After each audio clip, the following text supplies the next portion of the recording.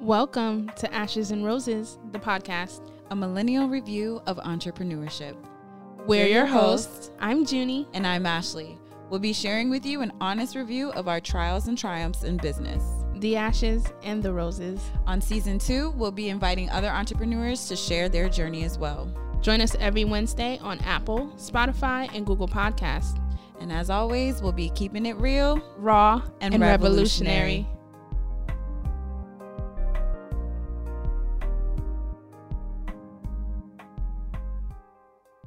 All right.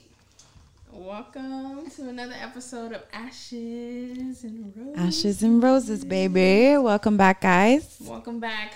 Welcome back. It is season 2. Yes. And season 2, it's really great because this season we're sponsored. We got to sponsor this season. Yes. Oh, yeah. So, you know, first things first, got to respect the man who feeds us. No. Or the woman. The woman who feeds us. The women's. So this episode is sponsored by Sapphire Health and Wellness. Sapphire Health and Wellness specializes in memory care in Westerville with a Sapphire House where we provide personal care, help with ambulations, memory care. We provide A to Z for all adults and seniors affected by Alzheimer's and dementia. We've been around for 3 years, and whoop, we whoop. are working and creating towards like changing the standard of care for seniors. So we're excited, and we're so happy to have Sapphire Health and Wellness sponsor this episode. Yes. All right, and today, Junie, what is our topic? What are we talking about? Our topic, well, if you've been following along, season 2 is Challenge the Industry. # Challenge the Industry. So we're challenging industries that are, or corporations. We're challenging corporations that have gone unchecked.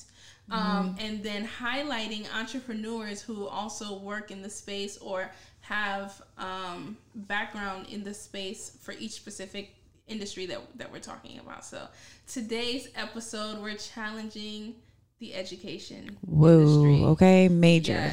Yes, major industry. So super excited to have a guest on with us. I'm going to let my co-host introduce So you. today we're so lucky to have one of our closest friends, one of our biggest supporters, Gabby, on our show today, Gabriella Cajus. Okay. Gabby is a licensed educator. She's been working in the public education for the last 10 years. She was a program manager for a major nonprofit. She is a long life volunteer. As long as I've known Gabby, she's been the one volunteering and dragging us with her. So if it wasn't for a friend like Gabby, I probably wouldn't volunteer as much as I do. But so lifelong volunteer. She's actually a returned Peace Corps Jamaica volunteer. Yes. And I hope you share a little bit about that. Yeah. She's a dope spoken word poet. Okay, so if you haven't already got her album, she has The Spirit Yearns to Move out on Apple, Spotify, Amazon, YouTube, wherever music is streaming, it's available. Gab of Gaia. Yes. GABOFGAIA. Spaces in between. Okay. Get that right. Rewind. You got rewind if you have to. Right. Gab, GAB of OF, Gaia, GAIA. That was the rewind. That was the rewind. And if we have the skills, this early on into our transition to YouTube, we will hopefully have We'll wind it back for them. You didn't like that sound effect? I thought I did it for you. No, I think it worked. Oh, you're gonna do the sound. You're gonna add the sound effect. You already added the sound effect. Jimmy's like, I don't know about that. That's hilarious. Okay, so grab that out. Go ahead and grab that album. Go ahead and download it. Okay.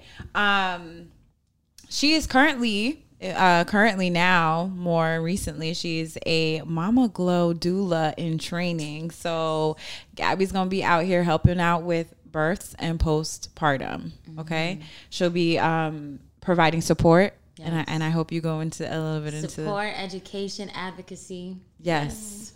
I'm excited. I feel like you're the right person for that. Absolutely. Thank you. She's also a brand new entrepreneur. Welcome to the life of entrepreneurship. Okay. This is an exciting conversation. It's a roller coaster ride. So this is actually, I think, your first interview as an entrepreneur. So remember the little people. Remember ashes and roses. Okay. And remember me, shoot.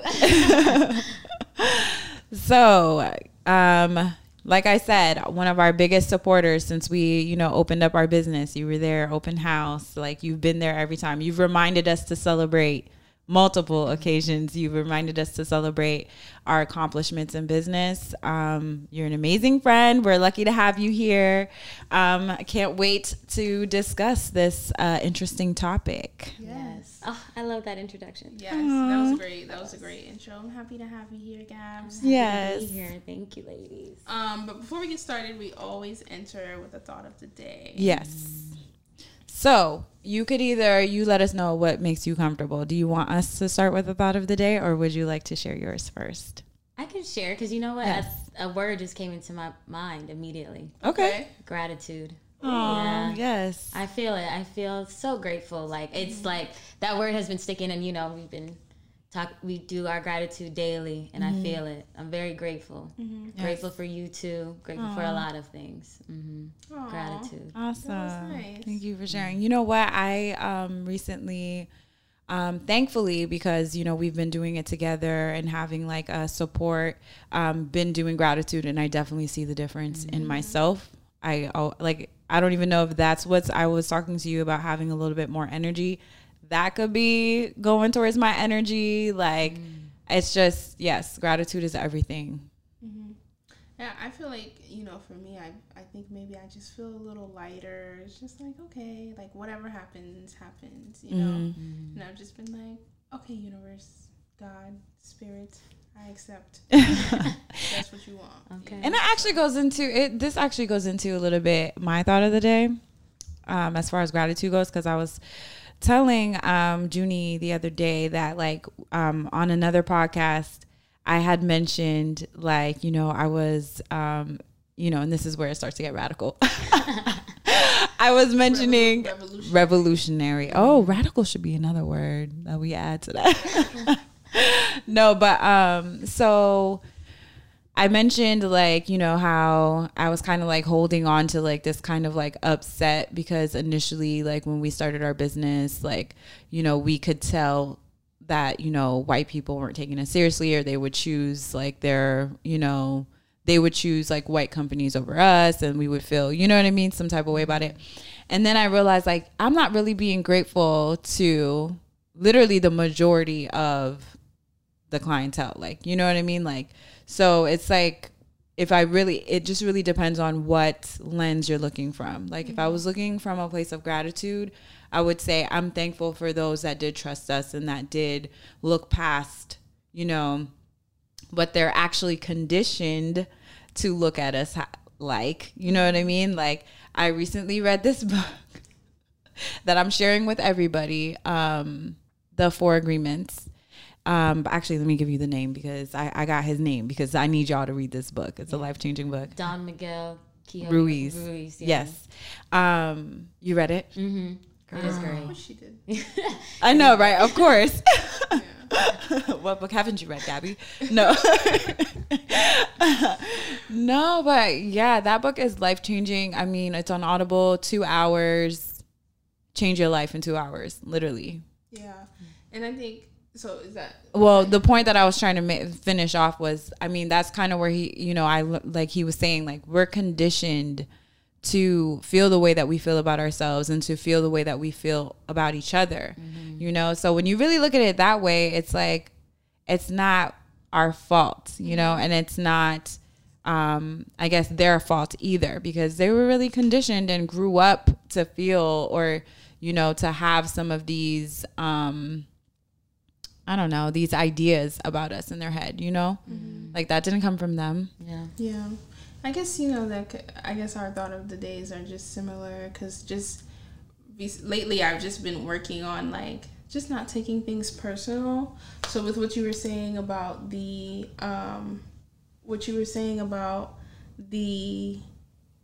clients and things like that, it's just like, you know, no one is doing anything because of you, right? It's always because of somebody else. So, or it's always because of what they feel in themselves.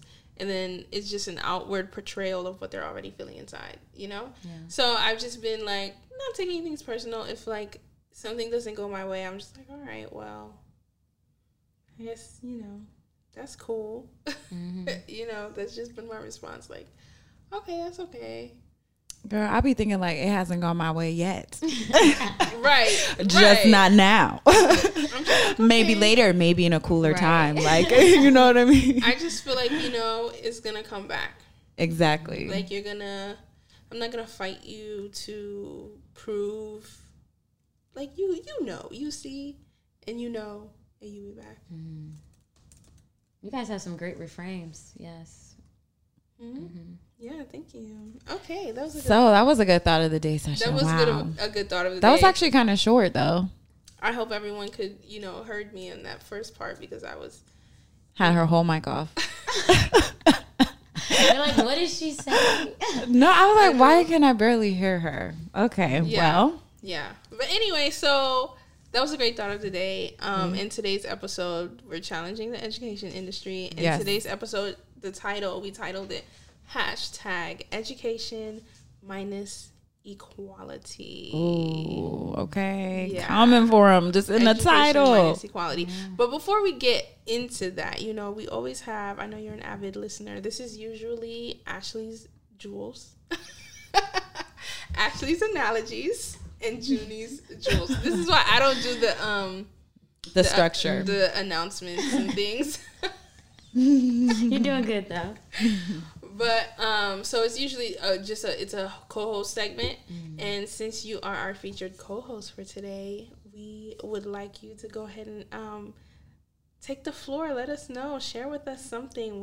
Who are you? Tell us about you. Tell us anything that you would want us to know, and anything that you would want our audience to walk away with having learned about you.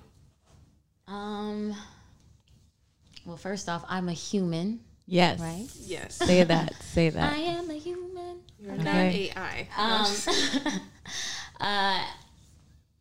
Something I would want the audience to walk away with about me is that I'm a human, and I love just like everyone else. I have flaws just like everyone else. And I'm constantly learning and growing and navigating and evolving to become the person that I'm meant to be. Yes. And as the story unfolds, it unfolds in a way where I'm really passionate about education. And what I do is help educate people and children and empower them. Because that's really what's key. That's like the key word for me, empower. Because with that conditioning that we were talking about before, a lot of that conditioning is to take our power away from us.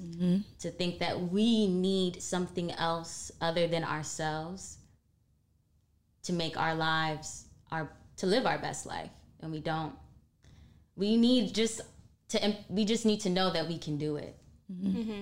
So I'm gonna call this segment "Gift of Gab." What do you think? Oh yes. Hey. Okay. Do you need a sound effect? Okay. Should I give her my sound effect or what? Or give her a different one? What if I give her one on like the Gift of Gab? Sorry, it was random. That was random. It was. I didn't know what you to put. You guys just put me on the spot. You offered it. You offered it up. It's a whole segment. We tried. Yes, Gift of Gab. That means she'll be back, folks. Yep. You'll be back. Okay, so what does education minus equality mean to you? It means we got more work to do. More work to do. Yeah. Okay. We know that we have an unequal system, and we know that our system is unequitable. You know, and that we have schools that do not have the same access to resources. And by resources, I don't mean just books and supplies, which that is a serious situation, but also like the buildings and quality educators and quality administrators. And, so we know that there are some struggles with our schools and how we do schooling. We know that there are issues with our funding, which is a big issue with all of the industries in our government, in our country, the United States. So when I think of education minus equality, I think I know this. I went through the public school system, and I went through different schools too. I was a student who struggled a lot in my early years, and that's partly at the root of why I'm so passionate about it, because I was a student in the classroom who they wanted to put me on medication. I got kicked out. But my mom stayed very firm with, no, we're not putting her on any medication. We're gonna figure this out. And it was exactly, she's lit. Shout out to my mama. She the one. She the one. And she stuck the course. And then as things evolved in our lives, I ended up encountering a teacher who really, believed in me. And I was like, oh, okay, I can do this. Whereas before it was a lot of I can'ts. And that's not, and that's to show too that although this system is unequal and unequitable, there are a lot of people, a lot of teachers, even though I said all those things about those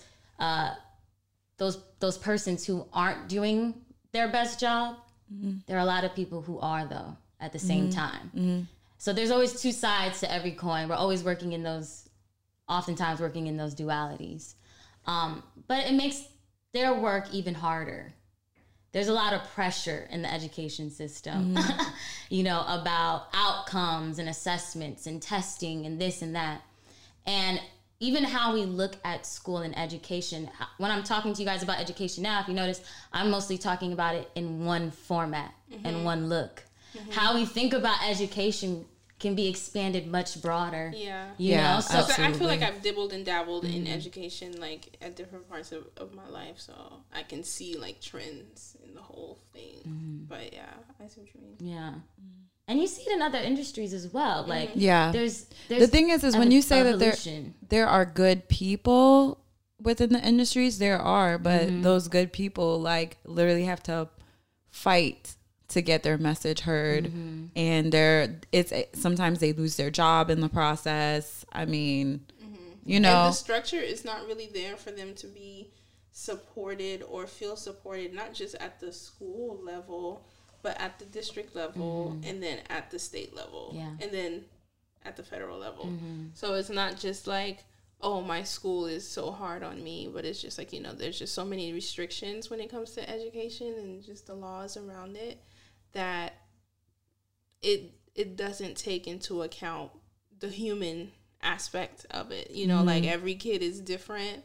Every kid has different life circumstances that as a result of these life circumstances, you're seeing a particular outcome in school, but it's not isolated from, Everything is connected. Everything is connected. Absolutely. And we see that in our education system, and we see it in our health system. We see it in every industry. So it's the corporation. It's the corporation of education. And it's very intentional. Yeah. Because you have to go back and look at the history and why did we set up our education system this way? Why we have tons of research, tons of books. It's 2020. There have been people talking about education and these issues for a long time now. But a lot of those works have been so suppressed. But now we're living in a day and age where information is so readily available that so many people are tapping into those sources. but our schools are really where most of that conditioning occurs. Think about it. Your child is in school for the majority of the day. You only see your child when they return. And I don't know about you guys, but I know I didn't see my mom until like she got off of work, which was like late at night. So by then I was ready to go to sleep, you know, and then on the weekends. So the space where your child is spending the most time is a space that you really want to be thinking about and real intentional about. Right, because they're literally programming and brainwashing. And I mean, because think about it. Programming, because there's nothing there yet. They're putting in the information. Programming. Yeah. But children are constantly being programmed from birth. Yeah. To come out, you know, into life, into this new experience, even before birth. Yeah. Everything that happens in our body, like the woman's body is honestly phenomenal. The bomb. Okay. The bomb. This is a machine right here. Yeah. So many things have to work, just the human body to Just create amazing life. Yes. You know? So even from then there's that programming from what the mother is experiencing while carrying the child, you know, all of those, like, we need to go all the way back. And that's part of why I'm getting into the doula work is we really need to be intentional with how we even start our life, you know? Before you dive deep into that, because I do want to ask you the question, since you're talking about your doula work, how are you tying in like the education with your entrepreneurship? It's kind of just goes seamless, to be honest, because a birth and postpartum doula or full spectrum doula, or honestly, there's so many different types of doula.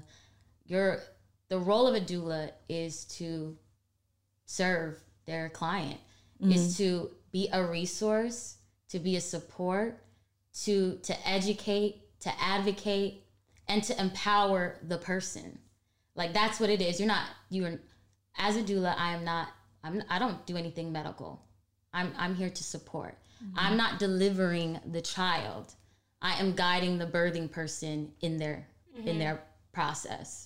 So throughout that, I am sharing whatever resources, answering any questions, just being a supporter for that person, another member of the community. If we go back to our African, our Haitian roots, it's community. Yeah. You know, that's what we need. And that's what we need in education. Education industry, when we look at it, we're so focused on the teachers, the administrators, this and that. But we see that there is a disconnect between our parents and what's happening in school. Yeah. The education industry and the rest of these industries, to be honest, all function. You need the community. Wow. And that's what's missing. That's literally the solution for our community, for our industry. Is community. Go back to the community. It's the solution for everything. Community. Yeah. We're so caught up on individuality, which is important. Yeah. We want to be aware of ourselves and who we are. But once you know who you are, it's your responsibility, your civic duty to go back and give your gifts to your community. You realize that self-care is community care. When you're taking care of people around you, you are taking care of yourself. And not only that, the only way that you can, like, no one can go out and like change the world, right? But if you change how you show up in the world, then that creates a ripple effect. So if we're all doing that, then wow, that's amazing. You drop in knowledge in this segment, man. Giving gifts. Yeah. Okay. I'm trying. So what else are you doing to tie your background in education and your entrepreneurship? Any other ventures or ideas, or like, what do you think that you're bringing into this education like industry that's gonna change? Yeah, I think I bring a unique perspective because, like I said, I am a product. Not only am I a product of the public school system, but I've also had varying experiences with it. But I taught in it.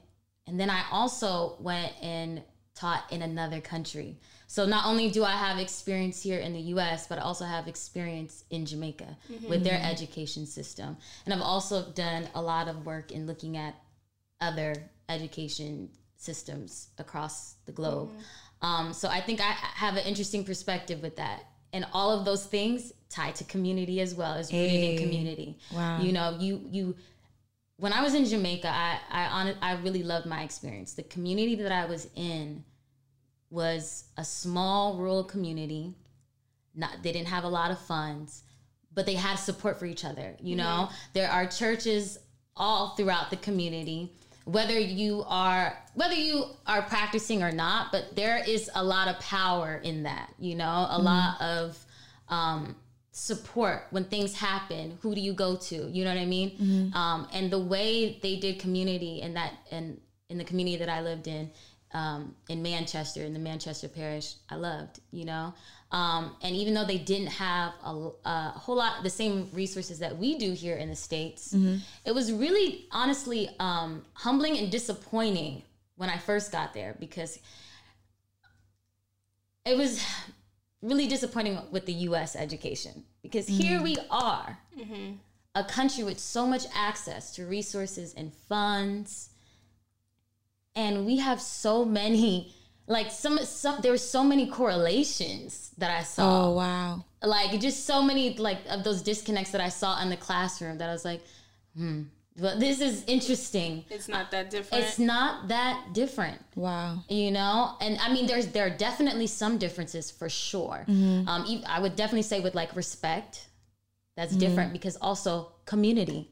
You know, the parents know their teachers. They know, you know, everybody know, like, you know. So other people are keeping them accountable. Exactly. And those things are also changing, and not every school is the same in Jamaica. I would just like to put that disclaimer out there. But there is something to be said about that as well. But just even the overall, just the respect that the teachers have for themselves and how people view teachers in the community. Yes. And just, it was like what happened? Like, why did that go away all of a sudden? Like respect, because I think that having respect for teachers was something I grew up learning. I mean, are you saying kids don't respect teachers so much anymore? I would say. Also, I don't want to give like a one-sided view, because I would say it's so interesting. Yeah, go ahead. I have a thing to say to that, but go ahead first. I think what it is that there is a lack of respect on both parts. That's what I was going to say. Because I think a lot of times as adults in any culture, I really feel this is global. Or let me not say global, but it's you see it often, is that authority of the adult. That sometimes we're like a child is to be seen and not heard, but they are a collaborator with us in this process of life, you know, like that whole idea, like, you know, sometimes I would feel uncomfortable with just like the setting in the classroom, you know what I mean? Or just like, so I tried to, when I was when I was a classroom teacher, I tried to create a space where the kids felt like this is their classroom. This is our space. We're in a community. We're constantly doing our circles, checking in with each other to know that you're contributing here too. I'm learning from you. When I make a mistake, I would apologize right in front of them and make it known, like, okay, you know, Miss Kajus made a mistake. I'm sorry. You know, how can I repair this mistake? You know, or you know what I mean, so that I can show them. Can you give an example of a mistake? I mean, there are a ton of mistakes. I mean, your kids are calling you out. Like, that's kind of where I'm at. Like, they call you out on your mistakes, First or of all, girl, kids are listen. I guess. Yeah, like if I made a mistake on even the work. Okay. If I didn't highlight a word, you know, they're check. Hey, you know, I'm like, oh, you know what? I didn't like. I'm modeling for them, you know, but I'm also being real with myself. I made a mistake. You know what I mean? And I think sometimes adults kind of can have a very like very, I don't know how to describe it, just a very authoritarian demeanor towards children. Okay. And then children, I feel like sometimes, remember, they're modeling off of us, what they see around them. They're learning from us. So, you know, they want to test the waters. It's really how you respond. Yeah, I have some experience with working with like older students, and I just feel like sometimes it's hard to know where you draw the line in that whole authority thing, because you want the student to feel comfortable with you, and you want them to have a space where they can open up and express, you know. And as a child in the younger ages, it's a lot easier for them to kind of like fall into the structure that you've created. But when they get into their adolescence and they're growing up, their number one, like, they challenge authority. That's who they are, right? So as a teacher, or as an authoritative figure in their lives, I think it's a lot harder to, because when I was coming up, all of my teachers were not that close in age to me. You get what I mean? And now, like, I don't know if it's because I'm in this age group, or I don't know if we're just all so similar now. The age groups, we're just all so similar that sometimes you're looking at a teacher and you're like, are you a teacher or a student? You know what I mean? And I think in the way that we approach them, there needs to be a level of, yes, I am here, it's open, we are equal, but I am the leader here. Mm-hmm. You know what I mean? And I think it's hard for, because I do think it's hard for someone like someone who's getting into teaching as early as like 22, 23, 24, and you're teaching high schoolers, or you're teaching 17 and 18-year-olds, you know what I mean? And we're coming in without, like, yeah, we're older, but there's a lot of life experience that we haven't yet had, that I think the teachers that I had when I was coming up had a little bit more experience. So in the way that they held themselves, in the way that they carried themselves, they just demanded a little bit more respect, mm-hmm. right?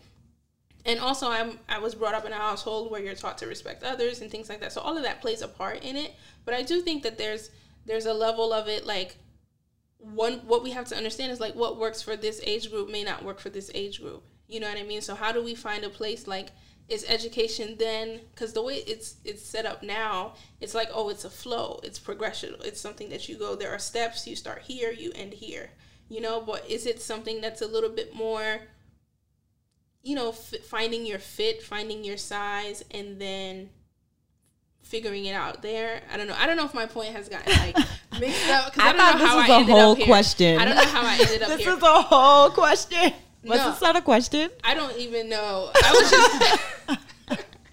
I was just kind of like speaking to what you were saying, because I think that it's there's no one issue, mm-hmm. you know, like, there's no one issue. I think as far as, like, the respect between student and teacher is no longer there on a certain level, because mm-hmm. at least teenagers, sometimes they just don't really feel like what the person standing in front of them has to say is valuable. And I feel like that's something that changes from, you know, elementary, middle school into being a teenager, into really, because that's when they're, like, you know, figuring themselves out. So if they're coming into it feeling like you have nothing of value to give me, and then I'm coming into it like, I'm the teacher here, I'm the authoritative, you need to, you know what I mean? Like, I've seen videos of teachers and kids, like, going at it, like, on the same level, you know? So just things like that, I feel like it's just, where do you even begin? Well, look at that. Look at that exchange. Mm-hmm. Think about that. Visualize mm-hmm. that. Mm-hmm. What is happening there in the middle of that? That's power dynamics. Mm-hmm. Yeah.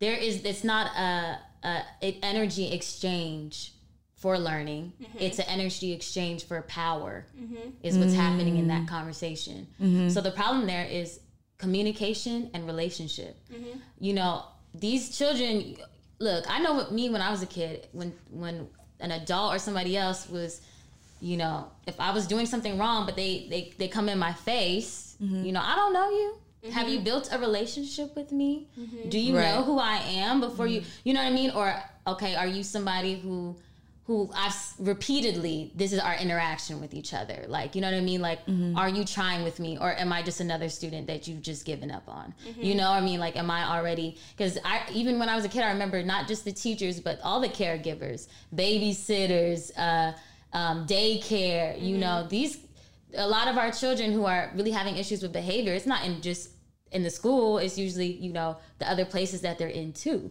Yeah. You know, so it's like, okay, how is everybody responding to that? And what is the root issue? What especially if we start seeing behaviors that are really like red flags, mm-hmm. it's like, okay, what could possibly be the root issue here with this child? Why is this child communicating in this way? And this leads to why there's been a big push, and I hope it continues to be pushed in this narrative mm-hmm. for restorative justice and social emotional learning, because the more that we understand, it's a lot about how we communicate with each other and building mm-hmm. those relationships, because things will go wrong. we'll have arguments and conflicts, but it's how do we process that? How do we talk through that? How do we see that there can be restitution? And that leads, we talk about pipeline to prison, that leads to that. You know what I mean? And you know, the school that I was working at here in Ohio, I was in one of the largest school districts in the state. We had somebody come out, talk to us about the restorative justice piece and model, and we had started to implement it. And it's something that takes it's like baby step into it, just like with everything else. You don't just start from go. It's a sequence of events that has to happen to lay the foundation, and then just like you plant the seed, and then you watch it grow. You know, but there was a lot of pushback and this and that, but there were a lot of people who were starting to do some of those practices. One of them being myself, and I was really seeing that, okay, this is working for some of my students. Like, I like the dialogue that's happening. I like how we're processing things. And this is also a time, this is where those other staff in the building come in, because education isn't just about teachers and students, you know? Right. There are other people in the building. You have your instructional assistants, you have your school psychologists, you have your guidance counselors, custodians, every adult that comes into interface with your child, whether it be in the school, whether it be a daycare, coaches, all of those people are imparting knowledge and learning on your child, and have the ability to communicate and model, you know, a healthy communication, healthy dialogue. They have the ability to model that for them, you know? So when we come into those infractions, we really need to think about, okay, what are we modeling for our students? And yes, sometimes we're gonna be upset. We're human too. And I think sometimes that's the problem as well, is that I like what you mentioned, and that's something to really look into, what you mentioned about your teachers when you're coming in being a little bit older and experienced. I was going to ask you. Yeah. Because, you know, myself included, when I got started, the school I got started in is a priority school. And a lot of schools that are a priority schools, you get a lot, nobody wants to work there. So who are you going to get? The young ones. Young, new, fresh teachers, and who are, okay, let's go. Who are optimistic and know they can change the world one kid at a time. Listen. But, you know, and it's like, okay, like, and they're going to read a book on urban living, and they're going to be great. Good to go. I have two things, because I feel like, first of all, I feel like we're just learning from you right now. But I have these two questions that I want to put out to you, and you can answer them in whatever order. I just don't want to forget them. Okay? My first question is just with you talking about community and everything, kind of like going back to that. Do you think as a society we went wrong when we made everything a profession? That's my first question. My second question is, a lot of times education is a profession that people think of like kind of like one track or one pathway, or, you know, different pathways that lead to one thing. So it's, I don't come across a lot of like entrepreneurs in the education space, right?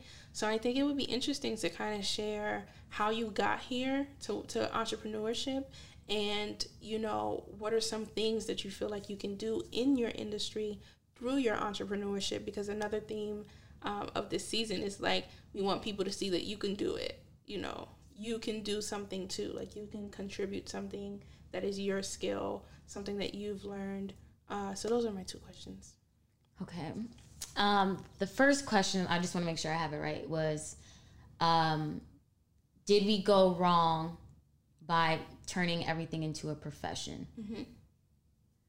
Like something you pay someone to do? Paying for services? Something that you not necessarily pay something to do, but something where it's like, okay, you get all of these degrees, you advance so high, there's like prestige behind it.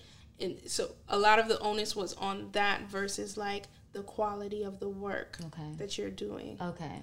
Because the thing is, there's no, you know, because what I'm hearing is the changes that need to be made are the things we started out with, right? So where did we go wrong? If we already had these things in place, we just needed things to kind of supplement. What happened? What did we do that has turned this into the monster that it is now? Well, not us. Well, yeah, because I was about to say, when I'm talking about community too, I'm talking about our Haitian community, our African community, because here in the U.S., the way school started also. Right. Kind of. I mean, I think that because here's the thing, because the global community. Because we're number one, we're in America, and I think a lot of times when people hear community, that sounds very close to socialism, like, you know, having those ideas. And I, as an entrepreneur, am still, you know, hey, I already started this capitalist race. I might as well finish it at this point because, you know, I'm in it to win it. I don't think there's anything wrong with that. But I'm saying be like into, yeah, I mean, that's why, isn't that kind of what, like, how, like, liberals are kind of pretty much, like, they're kind of medium in both things. Like, I believe in moderate. Is it moderate? Okay, I'm sorry. I'm not up to date with that, but with the different parties all of a sudden. But, party.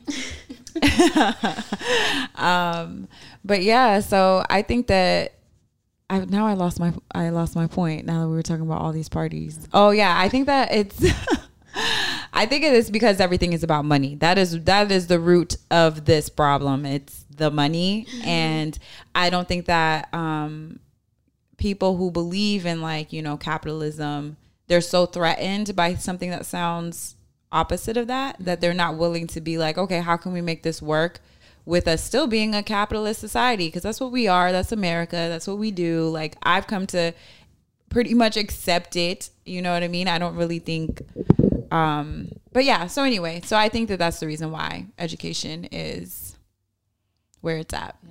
I mean, there are other countries too who I think it's also a matter of priorities. You know, you can, it's okay to want money. You know what I mean? That's how we eat. You know, that's how we get the resources, a lot of the resources that we need. You know what I mean?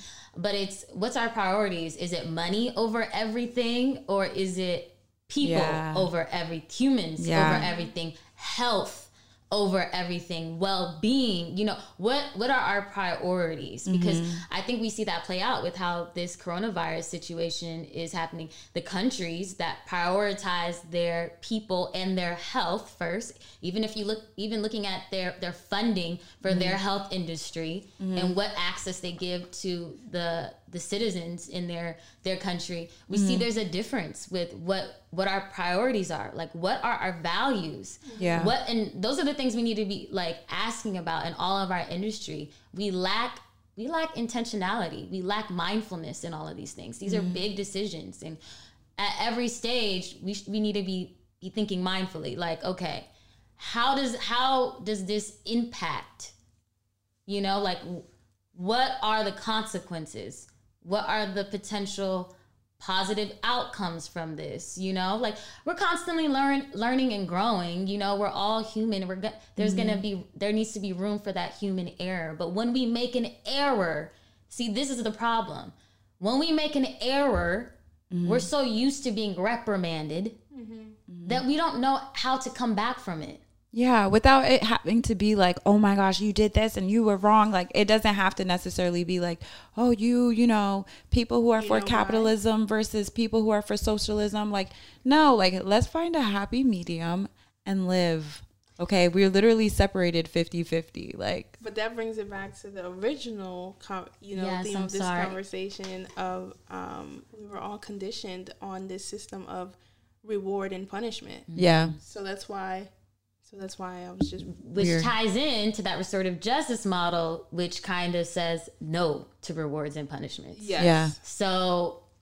That's what you think the solution is? We have lots of... You know, the thing, too, is, like, we're talking about in the education industry, like, our experts. We have plenty of experts. There are plenty of resources there of people who have taken the time, who've done the research, who have looked at different models in other places, who have looked and seen the outcomes here, who have been presenting ideas. But it's about us adapting those. We know how to help a child read. Yet we don't do those things. We know that we know what children need, but we do the opposite. Because okay, you know me and my conspiracies or whatever, but we were talking about this off the mic, but the Mike Epstein thing, right? So even with this, Jeff, sorry, excuse me, sorry, Epstein. Jeff Epstein, sorry, the documentary, right? Like just that whole situation, it makes me realize, I mean, where was he getting those girls from? School, right?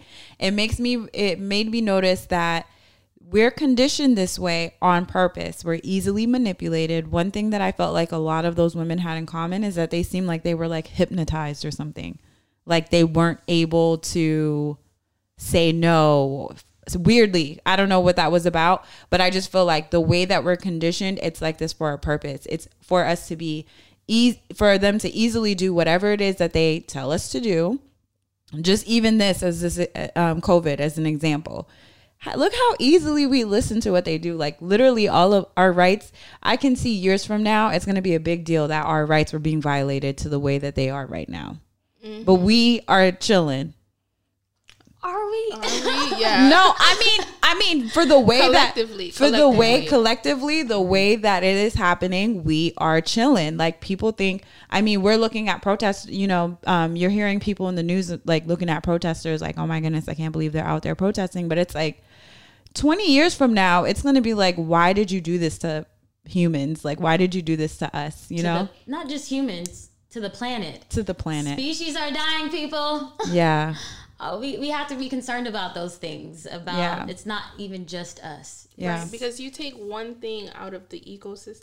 Yo, I was listening to this book, Sapiens, and he was breaking down how the way that the ecosystem and the way that the earth works is like change happens over time that gives the rest of the earth and the rest of the animals and the creatures and like the organisms time to adapt to the change. But humans, we change everything so quick, like 10 years ago. Like right, look at everything was 2010 different versus 2020, you know? And the planet, the organisms, the animals, the creatures that share this space with us have not had time to adapt. Right? So because they can't adapt, they can't keep up, so they can't live. They can't outlive these changes because it's not habitable.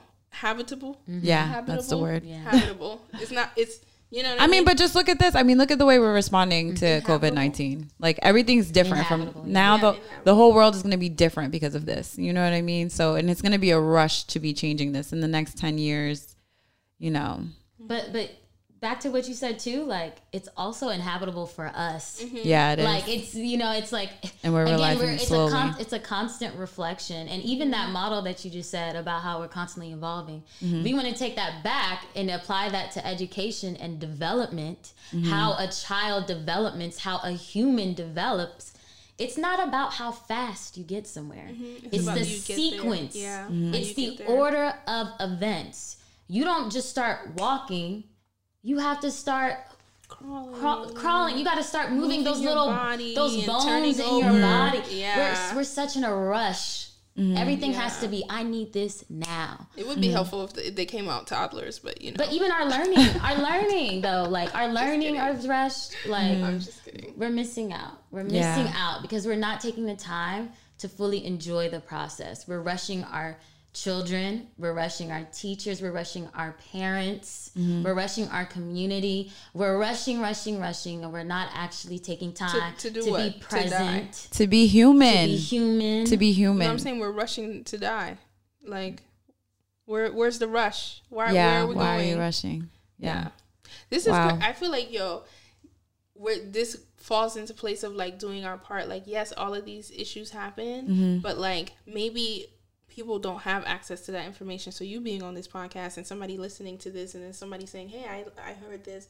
That's how we start changing the minds of the collective, by offering them information, you know, and giving them the resources in order to get this information so that they can change their lives and make more informed decisions, you know? And that's what they don't want. They don't like social media. I think they're realizing we let this shit get too far. This social media. Exactly. I think, and you know what? And it's crazy because like when they want to get rid of it, they're going to get rid of it. I mean, like, I think I read that TikTok is gone, or Trump was like trying to sign I an saw order he for that. Suing Twitter. Was he suing Twitter? I don't know. Yeah, he was suing Something, yeah. Twitter, but like when they want to get rid of social media, they will get rid of social media. This thing is really building communities, because that really is the solution. All of these little strong communities is what, you know, comes out into the forefront and has gone viral and is on the news. And I feel like a part of the reason why that, students are not respecting their educators as much, a part of it is because they're realizing like we're educating ourselves so much on social media that we know like these people of authority don't necessarily know everything, and almost they kind of really know nothing, actually. And when you read a book, you kind of find that out too. Like they don't really know much. We as humans don't really know much about anything. Right. You know? So, I mean, yeah, there is a lot of like access for us to educate ourselves, just like with the internet and social media, and different people who have educated themselves and now have a platform to share the education that they've received. So yep. Yeah, it's not just in one place. they don't like it. They like, this backfired. Because it's strong enough to bring down, big people. Like the social media is strong enough to bring down people we never thought could come down. You know? So. And that's because of sharing information, just the access. Like, this is why, they talk about access to books. This is why our literacy rates are really important, because, yeah, social media is spreading the knowledge and everything, but we also need to have different resources still. And, our literacy rates were going up, and then they're slightly going down. And even our adult literacy rates, those are some things that we want to be mindful of, because that's another, like, you need to be able to read to know about your health care, about your prescriptions, about your banking. You need to know all of those things, and we, as great as it is, as a great tool, technology and social media and all of these things are, how much we use it is something we want to think about, because we also know that our attention span is getting shorter and shorter. And we also know, I believe, Ashley, you're the one who shared it with me, the rates for Alzheimer's is getting higher and higher. Yes. Yeah. So our memory is becoming more fragile, which should be a serious red flag. Because we're being overstimulated. Again, we're rushing to know everything all at once, and we're not fully actually knowing it thoroughly. Yeah. And as much education as you can get from this and that, there's nothing, I don't know, for me, there's a lot of value for all the problems. That there's also solutions. There are a lot of great quality educators that are constantly enriching the curriculum and the content. There are great parents who are constantly enriching and enhancing their child's access to resources, reading daily with their children, finding ways to cooking with your children is an important skill, because all of these life skills you need to learn. Life skills, period, with your kids. And there's also different models of schools, like the Reggio Emilia, Montessori, however you feel about these different types, there are options. And what schools are those? I've never heard of those schools. I'm sorry. Yeah, okay, well, Montessori is like, they have a different approach to school. So they're like charter schools, not necessarily like ran by a district. So it's just like an independent school. Yeah, so and they follow like private pay. Some of them. Some. Okay. So they have like a different model. I haven't worked in a Montessori school, but I know a little bit. And they really do focus on, it's very student centered. So it's like the kids, they come in, they do everything. They're very independent, which I really do like. They make their own they make their own meals. They will set out their table. From some of the things I've seen, there's lots of play. There's lots of different things with manipulatives. There's a lot of different things happening there. Wow. It looks it appears to be a little bit more open to student learning model.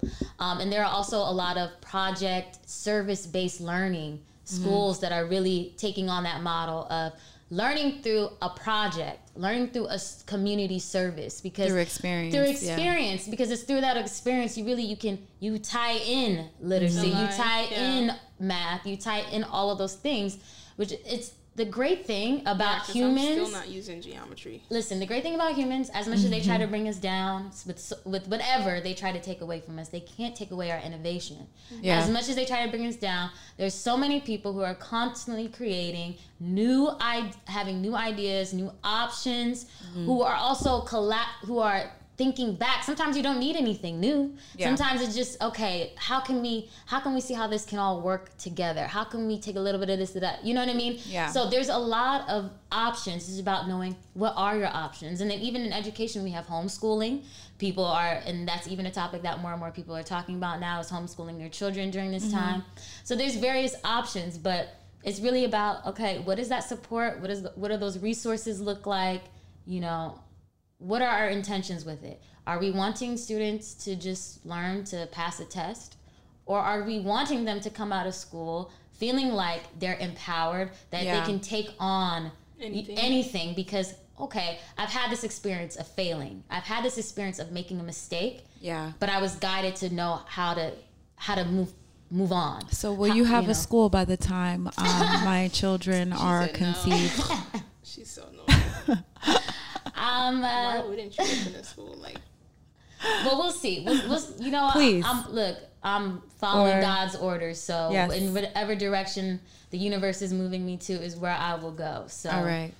But you know what? That takes on to Junie's second part of her question. Yes, you remember. I know. I'm sorry. This episode is long, but listen, y'all. This is. I mean, are you? I think this is a lot of. This is good information. Yeah. Yay. So, I mean, these are going to be longer because we have a third host. Yeah.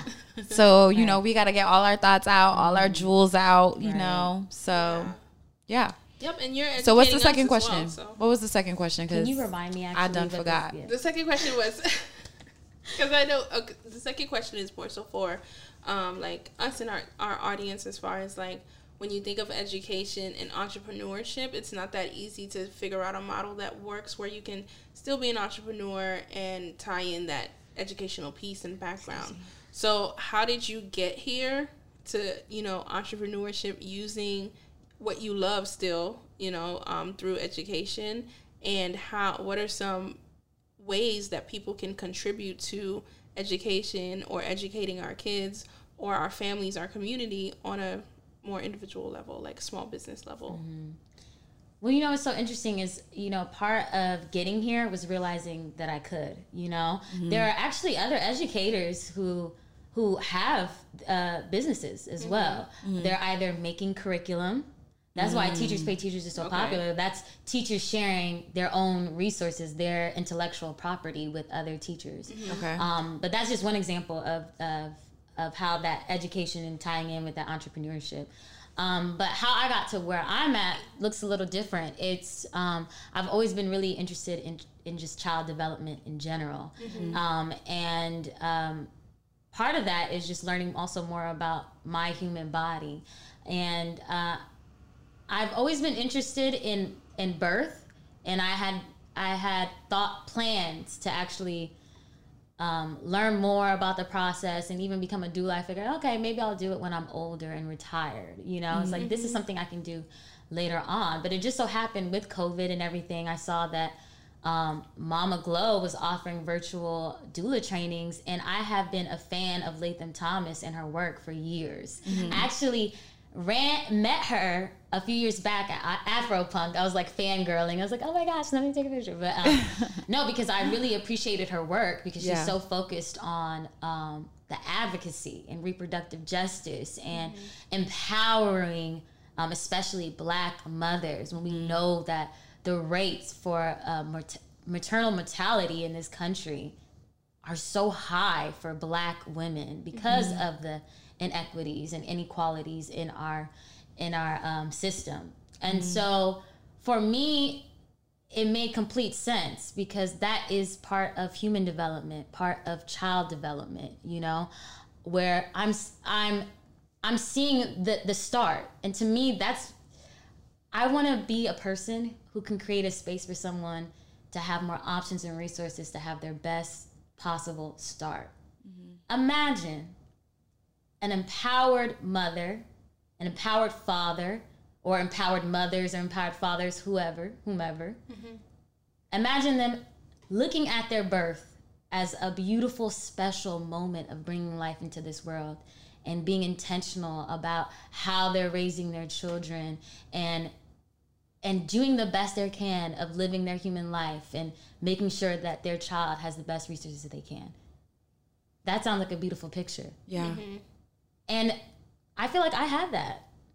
You know, I've watched my mother, you know, go through things. Even during that prenatal stage, she had a lot of traumas that happened during that time. But she kept evolving, kept growing. It doesn't matter where you are in life. It's okay. Where are we at? Where are we at here? We're here. Here are some opportunities. Here are some resources. That's where I come in. At this time where you're vulnerable because your body is going through so many changes, and we live in a place where you might not live close to your family. You might not have the same support system. I'm here to be a community support system for you. If you have questions, I'm here to help you find the answers, not find them for you, but to help you. Yeah. To help you see that you have options. You know, you don't have to give birth at a hospital. There are birth centers. You can give birth at home. Or you can if you want to. Or, okay, what do you think about, you know, nutrition or this or that? I might not have the answers because I don't know everything. But you know someone who does. I might know somebody who does. I'm that resource, that extra support. Yeah. And I get to help you see, because I'm so passionate about child development. Sometimes, like, I've seen my sister when she first had her girls, and even now, she's like, "Oh, I don't know if they're developing at the right pace. You know, we think everything's supposed to happen so fast. No, you know, it happens in stages and whenever they feel like it. Everybody's different. They can merge, right? Let them emerge. And if we do see something that looks like, it's a little bit of an outlier, it looks a little bit out the norm, then we can see those resources, you know? And because of my experience working with children, also my passion about literacy and empowerment, I'm there to also help support with additional early childhood education services for you. Okay. You know, so I can help walk you through that development process for your child if you have questions about like those concerns because of my specific expertise with early childhood education. But ultimately, I'm supporting you. And this is my way to give back to my community. I came back to Ohio for a reason, and I see my reason is to serve the community. And what better way to serve than using the skills that I already have? I already have a passion for children, maybe not in the setting that I was in before. That's the thing I had to rework on my road here, was that I had become so frustrated with our education system that I was ready to throw it in the trash, the whole thing. I mean, you guys know, I was like, that's my same feeling with healthcare. I was like, you know what? I don't know, but you know what? I had to also expand my mind. You got a whole assisted living. I mean, the system. No, I'm just saying. No, but like I feel like that's how I felt, because I just felt like, whoa, this system is just so broken. Like, and then when you try to fix it or you try to call people out, like, they get mad at you. Like, you don't get a positive response. You know what I mean? Even if it's like, I'm not, you know, you may not be criticizing or whatever. You're just trying to make something a little bit better, or at least, you know, say, hey, this could be better. And you get, you know, you get pushed down for it. But you know, that's the thing. When we support, that doesn't mean that we're giving advice or we're trying to fix people. Right, or, right. Like, we're waiting for them to come to us. Yeah. You know, like sometimes I think part of that pushback is feeling like you're telling me what to do instead of helping me find my way. You know, let me ask you and then support me, you know, instead of that. Because sometimes we have a tendency to be like, oh, you're wrong, you're you're canceled, you know what I mean? But we don't allow people to find their way. That we all learn differently. I'm someone, I have to take some stumbles and then, you know, all right, I see now. I was that kid and I'm that adult now. You know, that's how I learn. And I know that not everybody learns the same way I do. I'm not here to fix you because you're not broken. You know what I mean? Like, Yeah. that's not my place, but I'm here to support you. I'm here to be a resource for you. And that's what I feel comfortable doing. And I feel like that's what I would want for me as well. So I think it works out. But, you know, something that you said too, I've been reading Brene Brown's The Power of Vulnerability, and she talks about sharing. And it's taken me a while to like share and get out of my box. But I thank our elders and our ancestors for doing so much of this groundwork, because as frustrating as it is to be like, oh my gosh, I want to throw this all away, there's so many people who feel that way too. And so many people before us who felt that way, but they didn't. They kept going forward. They kept moving forward, and they reimagined what it could look like. They didn't let that conditioning limit their mind, you know? Instead, they saw that conditioning for what it was, saw themselves for who they are or were, and they decided to take an action to improve their life. And by improving their life, thus improving the lives of their community. And that to me is beautiful, because we have so many examples of it that even when we're feeling like, oh my gosh, this is no, because there's somebody that's already doing the work. So if you feel like you're alone, oh, this is so frustrating. No, you know what? There's somebody else who's doing it too. Yeah. You need to find your community. Build your own community. Absolutely. Wow. That's what this season should have been called. Build your own community. It's never too late, baby. This is our community. We do what we want. Yes. Yes. And wow, that was beautiful. Amazing. I love how you guys are sharing so much. Look how much you're giving back to our community by sharing this content, sharing this dialogue, because it's activating our brains. It's activating our brains to, I wonder. Now I can ask a question.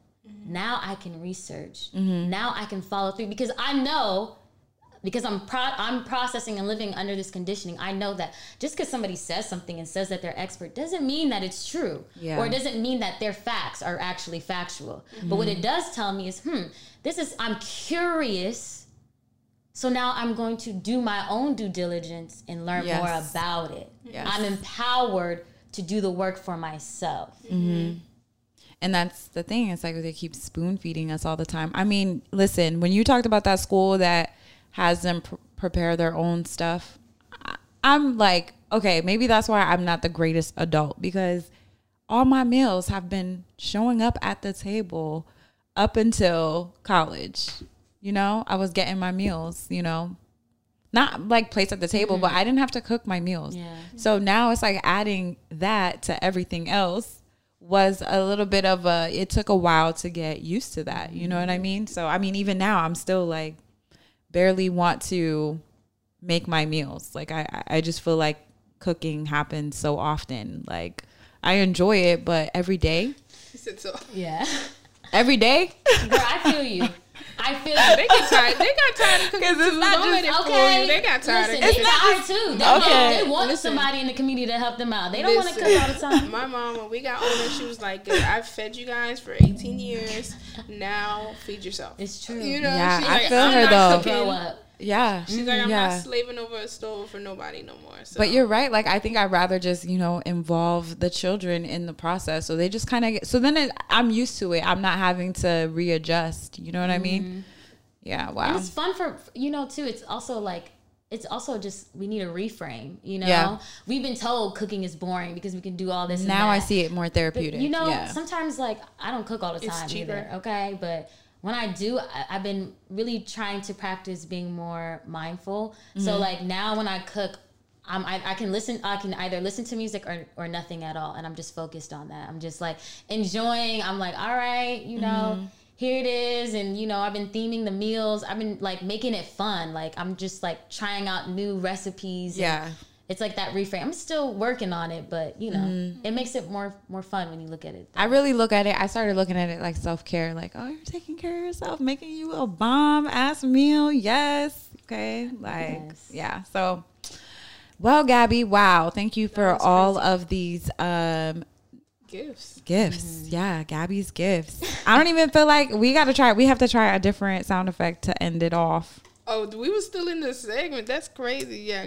Different one. So what do you like? Do you like Gift of Gab or Gabby's I'm Gift? afraid it's gonna be like a not so good one. We could do Gift of Gab because that's actually what I have on my IG.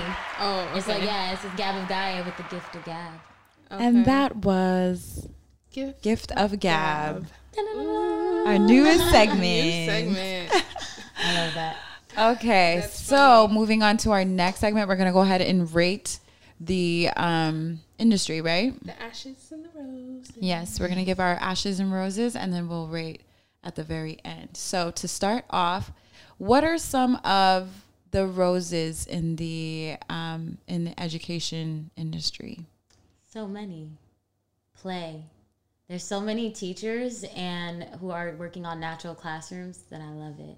And there's so many parents who are active and involved. Honestly, the main rose for real is also community. I'm gonna bring it back to community. Yeah. It's when I see that parents and children and school staff or parents and children, whomever that combination cocktail looks like, when they're all working together, that is the rose, you know? And there's so many, this is why also public funding is really important. We have to continue to pay attention to funds, especially during this time, because there's so many programs that help supplement things as well. Yeah. But that connection, relationship, having real conversations with children are amazing. I know. I mean, love talking to them. I love talking to them. The other day, I had like my little cousins. I was hanging out with my little cousins. Like, you know, they're like 7, 8. I don't know. And I'm just hanging out with them, you know. And this adult kept on trying to talk to me. And I'm like, I'm busy. They're talking about what they want to do when they grow up. Like, why would you interrupt this conversation? because they don't respect them. Yeah, but I love their innocence. I love how they're so. I mean, it's like they're so. It's like life hasn't got you yet. Especially again in that early childhood. For some of them, childhood window period. Yeah. Though there are a lot of children who are going through it, going through life. Woo, big you look time. at those rates for It's not right. suspensions and all that in kindergarten. It's alarming. But anyways, but just, that interaction, that human interaction we have of building relationships, getting to know somebody for who they are. And there's something to be said about play. I think kids remind us to be human again, because we can wonder, we can be curious, we can imagine. You said you were, with your nieces. I had my nieces a couple weeks ago. And their imagination, I mean, I have to commend my sister and her husband because their imagination, they just had my 2-year-old niece was coming up with different voice characters. No lie. She had her own different characters going. And I was like, this is amazing. Just like, sometimes we forget, man, that creativity, that's why youth are the change makers, is because they have such great imagination. But, okay, I don't know where I was going with that. You see, I have a problem because, when I hear stuff like that, I always, when I have kids, stop me from monetizing my children, please.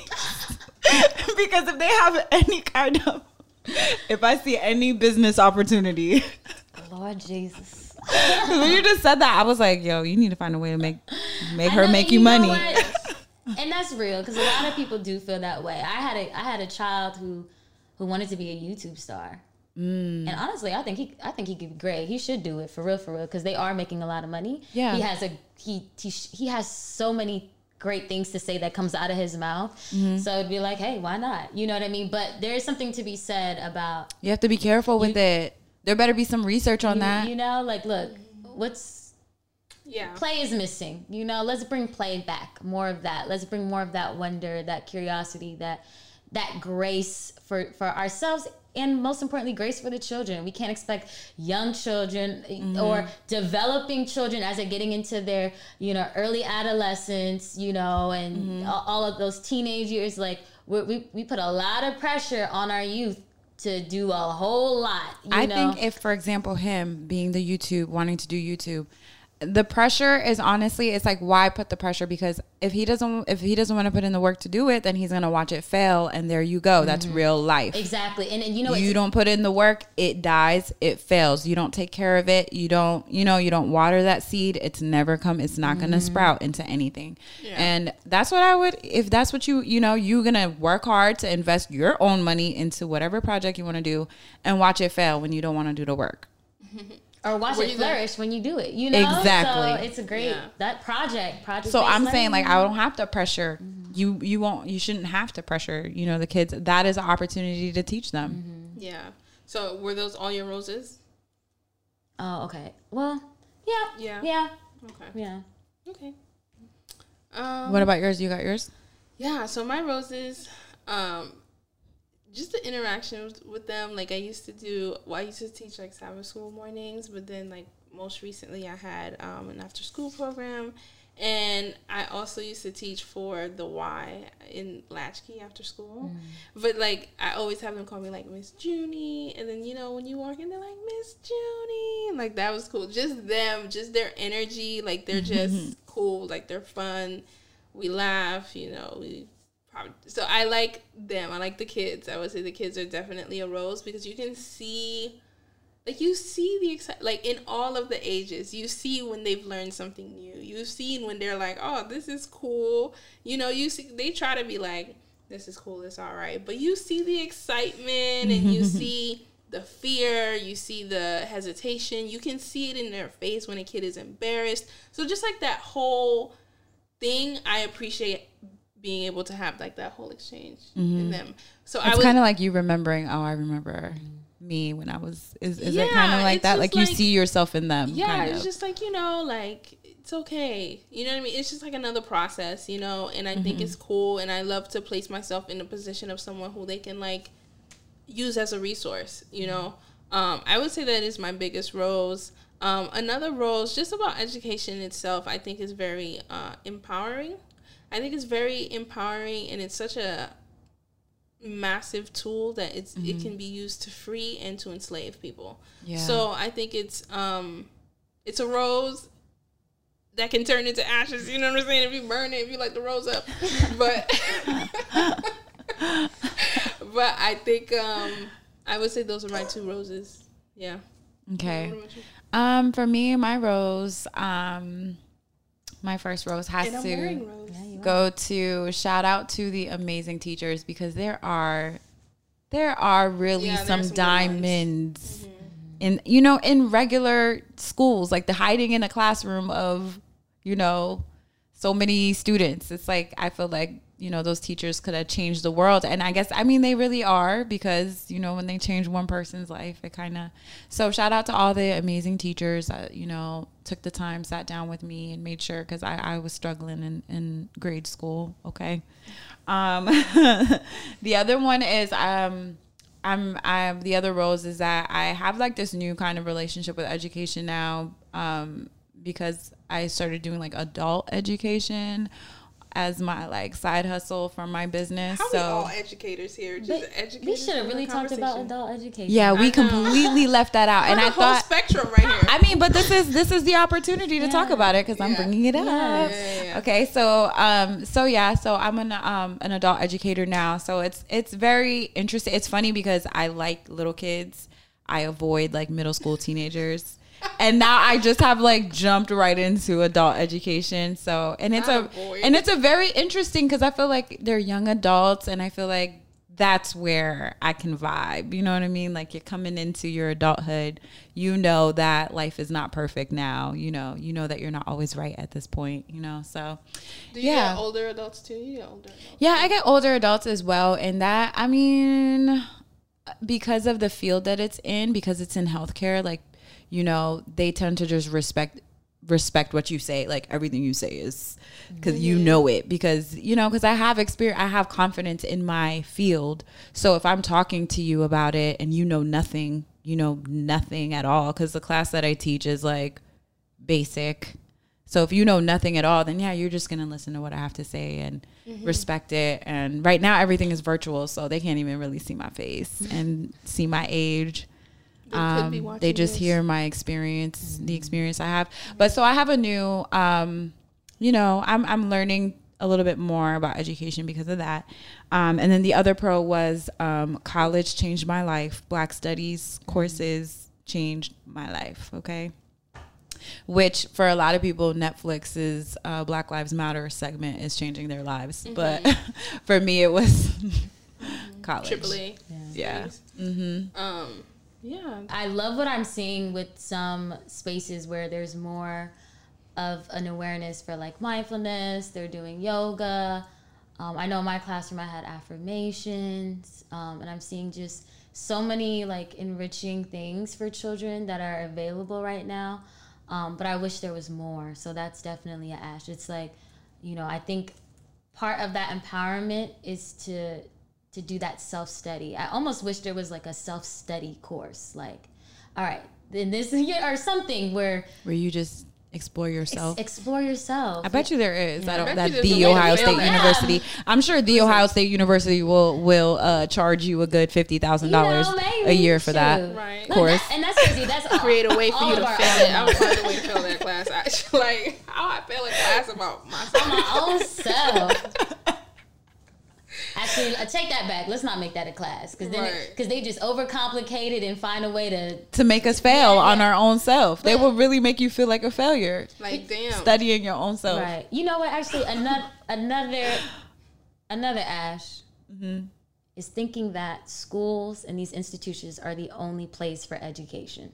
Absolutely. That's the Ash. Knowing Yeah. that these are resources, but they're plentiful. Yeah. Yeah. Yeah. Okay. What about you? What are your ashes? My ashes would be just the disparity that I've seen just in the Columbus community, just from elementary to middle to high. Like I've been inside a lot of schools, actually. I've been inside a lot of schools, a lot of different schools, and just the disparity of the resources that are available to certain students.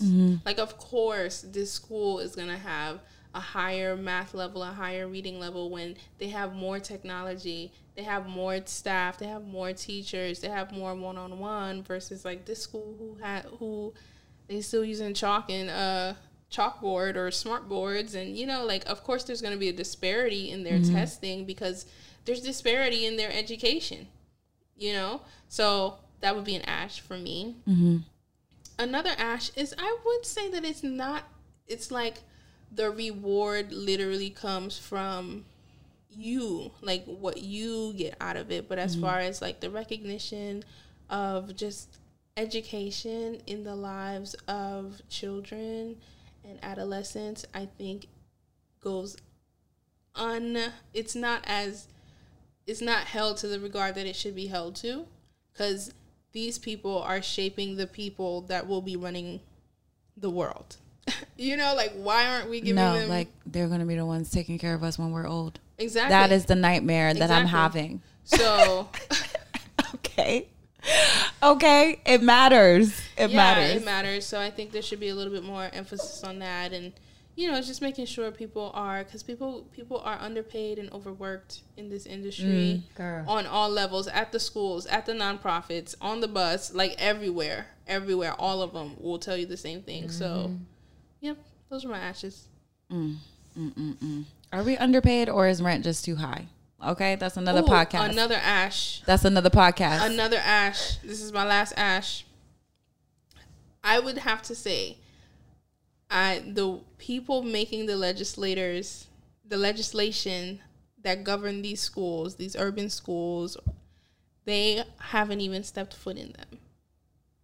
Okay, there are a lot of people here in Columbus who are writing these education laws who haven't even stepped foot in these schools. So I would say that an ash would be just the distance between the actual student and the person making the laws that affects that student's daily life. And that's like every industry. These laws that are being written. It's like, yo, have you ever done this before? Have you ever taken care of a human before? Like, so... It's crazy that that's even a possibility. Yeah. I'm glad that you said that. And, you know, to the community who's listening to this, this also empowers us to make sure we're doing our due diligence and staying up to date. You know, now with everything going to COVID, a lot of our boards of education are having it virtual, and they're putting it on YouTube. Like, I just watched Columbus City's board meeting where they were talking about virtual and what that's going to look like for parents. Not everybody's going to be in their business. You know, so, well, no, but that's good because that's how you get that information and community participation. So it's but that's how you're held accountable. Exactly. But and that's good though on both ends. Like, but let's also take advantage of those resources and make sure we're tuning in. If this is a district that your taxpayer monies are going to, or, you know, like if you're at a Dublin or whatever, because everybody's posting their things, you know, so we can see what's happening, you know, and a lot of these people are working really, really hard to make this work, but also this working has so many layers to it that we really need to unpack. So it's really important that we're all, even if we don't have our own children, but we're members of the community and we care about the well-being of our children who are in these districts, you know, we want to make sure that we're continuing our education about what's actually happening as we transition as well. Yeah. Yep. Okay. What are your ashes? So my ashes. The first thing I have down is like lies they tell. Yeah, I don't appreciate being lied to growing up. I don't appreciate being like manipulated at all. And that, I mean, that's kind of really why I have been just away from social media, because I just feel like I've been manipulated my whole life. Like this entire thing is just, you know, but my eyes are open now. And so that's a major con for me, is the fact that I know that they're telling lies, like they're teaching lies, and I don't like that. Anyway, moving on. So, side note, some of those people believe what they're teaching. I mean, yeah, I know that. I'm not just even in like, I can parallel this to healthcare, bro. Just even me as a nurse, like I realized, oh, whoa, a lot of what I learned is a lie. And I then took that information, passed it on to my patients. You know what I mean? So I don't like that.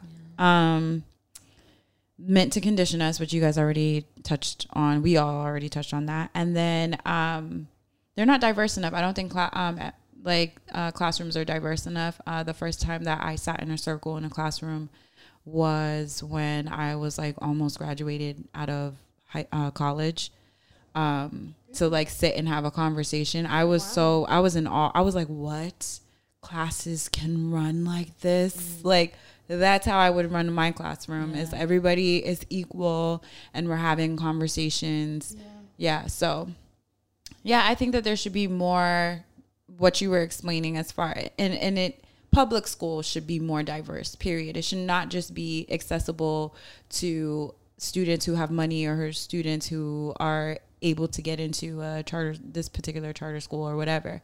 Like, it should just be diverse altogether and allow students we should be like cultivating them and allowing them to just kind of grow into who themselves and into who they are, instead of like conditioning them to be workers, slaves.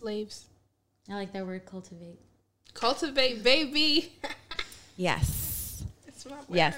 So those are my ashes, which we usually do it, I think, backwards so that we can end on a positive note. But since it was heavy. It was heavy. This was a heavy conversation. Yeah, this was. But the positive note is we are all aware and we're taking action, and there's so many other people who are taking action. We're not alone in this. Our community is a lot larger than we think. Yeah. And there's so much. This is a great opportunity for a lot of big changes. Man, I think season 2 is gonna change a lot. And that's why I feel like this is season 2. This is why we feel like, I feel like this is the time. If we're gonna change something, this is a good time. Everything is changing in 2020, so we might as well change everything that sucks. I love that. I love that. And I thank you guys for doing this. I think this is great. Like the what you're modeling for all of us is how powerful it is to speak your truth and to share what you know, even if you don't think it's right or whatever. You're sharing based off of your own experiences, and that starts that dialogue, which is so important. Yeah, for sure. Yeah. Thanks for coming. Yes, Gabby. So, oh my gosh. I mean, we've had such a good conversation, but you haven't told us what entrepreneur type you are. before we get into our quotes of the day. I think you guys know. World changer. You know it. Hey, Come on. she gonna change the world. Actually, you know what? I actually put that in your bio. I forgot to say that. I said get on her good side because she gonna change the world. Okay. You got Zuli Mommy, tune in. Okay, where can they follow you on Instagram, Facebook? Yes, so you can follow me on Instagram at Gab of Gaia. It's one word on there, GABOFGAIA, Gab of Gaia. Yeah, that's pretty much it. Don't forget to go get her spoken word album. Yes, thank you. You know what? I'm tripping. Yes. Gab of Gaia, spoken word album called The Spirit Yearns to Move. Really cool harmonic soundscapes that I did with my good friend Lish Grooves. Shout out to Lish Grooves. And I think you guys would like the feel. It's very short, but it's a nice vibe. Island inspired because it was done while I was in Jamaica. You can tune in the Apple Music, Spotify, again, anywhere music is streamed. And be also on the lookout, for more information about Zuli Mommy. Zuli Mommy is my baby. That is the business that I am giving birth to in this season, where I am providing birth and postpartum support as well as early childhood educational services to the community and for the community by the community. What does early childhood education services, what are those services that you are providing? Yes, that includes tutoring. So I will be offering tutoring service for students, but as well as childbirth education classes, just general, anything that you are interested in learning about as far as child development. Okay. I got you. Yes. Okay, yes. And I mean, are you raising any children just for future reference? I'm just raising my inner child. My inner You're child. hilarious. That's funny. I'm raising mine too. Yes. Day by day. Yeah. Okay, do you have a quote to leave for the good people today? I do. It's actually my favorite quote of all time. And it's from, at the time she was a child herself, but she is now growing up. Malala Yousafzai. I don't know if I'm saying her last name right. I don't know either, but I know Malala. But she has a beautiful quote that says, "The prayers of people are so powerful, it can give you life." And I've always loved that quote. It's just held on to me in my soul, and I feel it every day even more, that the prayers of people are powerful. Know that someone out there is praying for you. You are loved. Yeah. Yes, that's beautiful. That is beautiful. That's perfect. Because, that goes in line with that book, The 4 Agreements. And my quote is actually from that book. So I cannot stress it enough. Please read the book. It will change your life. It will make the world a better place, I think, honestly. Okay, so it says, what we call education is nothing but domestication of the human being. Ooh.